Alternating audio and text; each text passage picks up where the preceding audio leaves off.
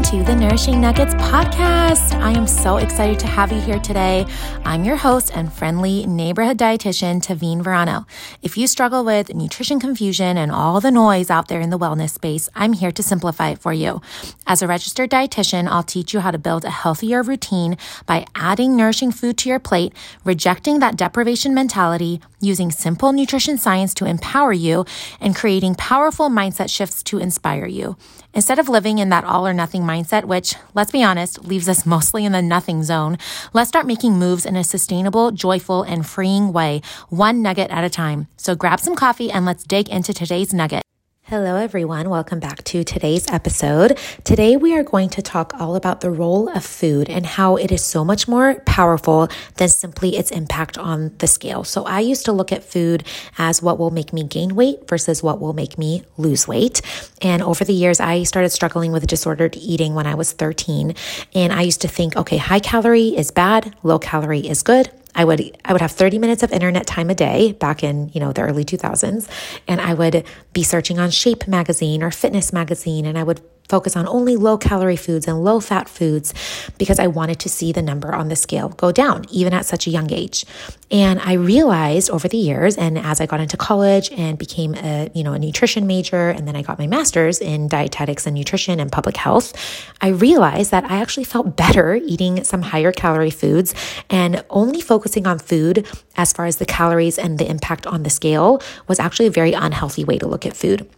The purpose of food is not just to help us gain or lose weight. God did not create food or nourishment just to see our weight go up and down, right? Food impacts so much more of how we feel in our brains and in our bodies, our digestion, our skin, our hair, our brain and mental health. Food impacts so many other things. So I really want to encourage you today, and as we get to the weekend, to start looking at food a little less emotionally and more scientifically. What do I mean by that? Let's stop looking at food as, oh my gosh, I need to, eat 3 donuts at church on Sunday, or I need to, binge eat through my stress that I'm feeling right now, or I need to cope with, a bag of chips at the end of the night. Let's start focusing on how food actually impacts us, not just will that make me gain or lose weight, but also how it will make me feel mentally, emotionally, in my body, my digestion, all of those things that we just talked about. Because a lot of times our motive to eat a certain way is to gain or lose weight. So if we see that the scale is not going down, we're like, forget it. I'm just going to go out to eat. I'm going to get a burger and fries and a milkshake. What I'm doing is, quote, not working because the scale is not going down at the rate I want it to, or, with my expectations that I have. I see this in so many clients. They want to lose like 20 pounds in a month. And if they lose 5 and then gain back 1, because that's always what happens on your weight loss journey, it's up and down. They throw in the towel and they say it's not working, and they just go back to their binge eating or their stress eating. But I want to motivate you and encourage you to think about other wins you are having besides the scale, because that will help you look at food a little more scientifically. So yes, maybe you lost 5, gained 1, but maybe your skin is a lot clearer because you are eating more nourishing foods. Maybe you're being able to manage your anxiety better because your brain is healthier. Maybe your digestion is better. Maybe you feel stronger and have more energy and you're sleeping better at night. Food affects all of those things. So this motivation will help you make choices that bless your health from a place of abundance instead of scarcity. I talk about this all the time, but a lot of times we will look at nutrition as what we are losing, right? Oh, I want to eat healthy and lose weight, so I need to lose sugar and fat and carbs and sweets. That's not true. You can focus on what you are gaining by eating healthier. You are gaining healthier skin. You are gaining better mental health.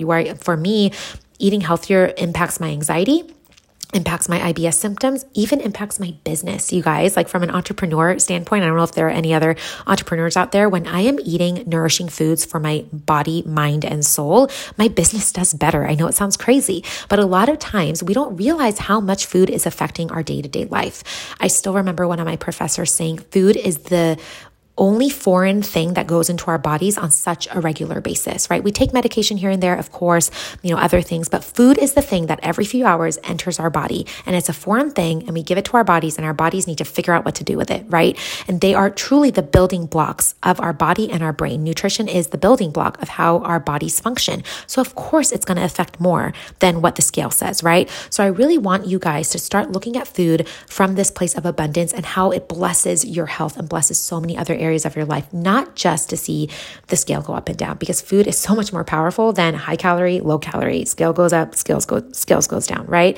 This is really why I have my clients keep a food journal and why I have kept one for years, because I can pinpoint times that I am eating a certain way and how I'm feeling and realize, when I was eating a salad every night for dinner, along with my dinner, I had better digestion the next morning, right? Like TMI, but making those connections. And that's what I do with my clients. They bring their food journal to me or they send it to me and we make connections. We become scientists and we look at the data and we look at, okay, like this food is actually making me feel better mentally, physically, emotionally. I'm going to eat more of these foods, these meals in this way, in these portions, right?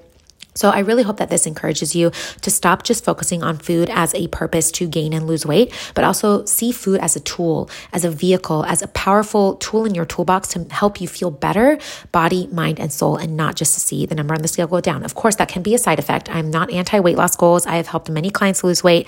I have personally lost 45 pounds since my heaviest.